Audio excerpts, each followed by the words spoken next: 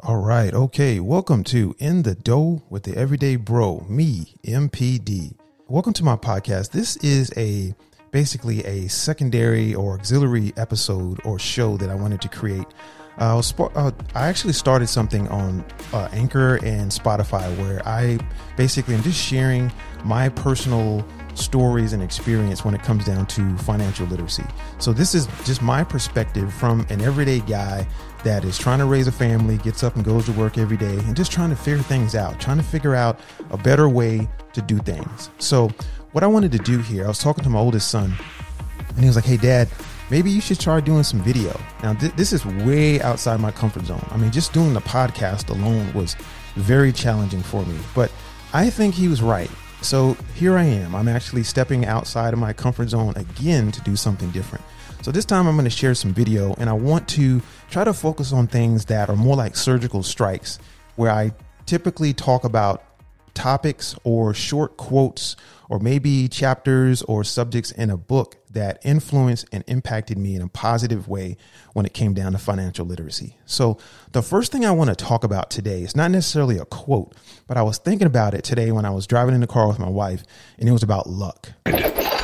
You feeling lucky, punk? Now, here's the deal. Does luck have anything to do with your trading or investing or in life in general?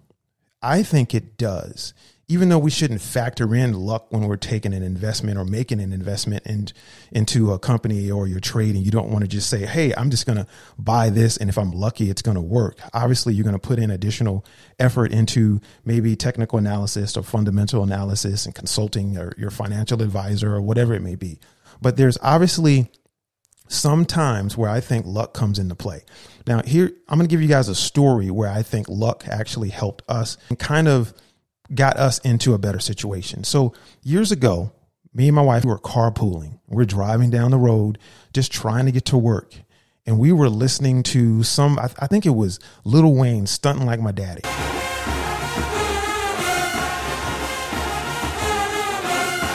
You know, just if I remember, I think we were listening to that. We were just kind of in a good mood and we weren't paying attention and we ran into an F-250 sitting there stalled in a road.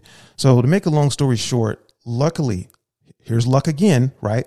We did not suffer any injuries, any major injuries. The person that was in the car, he wasn't hurt. We weren't hurt. But here's what happened. The car that we were in, that car I was upside down on. I had no idea how I was going to get out from underneath that. But here's what happened. We had gap insurance. So the car was totaled and the amount that I had to roll into that car was cleared out. So we walked away from that debt that we had with nothing. Now, here's where it gets even more interesting. Here's luck again, right? Well, maybe this is not luck. This is just me waiting for that small window of opportunity to happen. And that was us walking away from that scot-free. Now, what we did, my mother-in-law, she needed a new car. She thought she needed one. She had a 1998 Camry, and this thing looked like someone dropped a bomb on it. And she gave it to me. She was like, "Hey, I need a new car.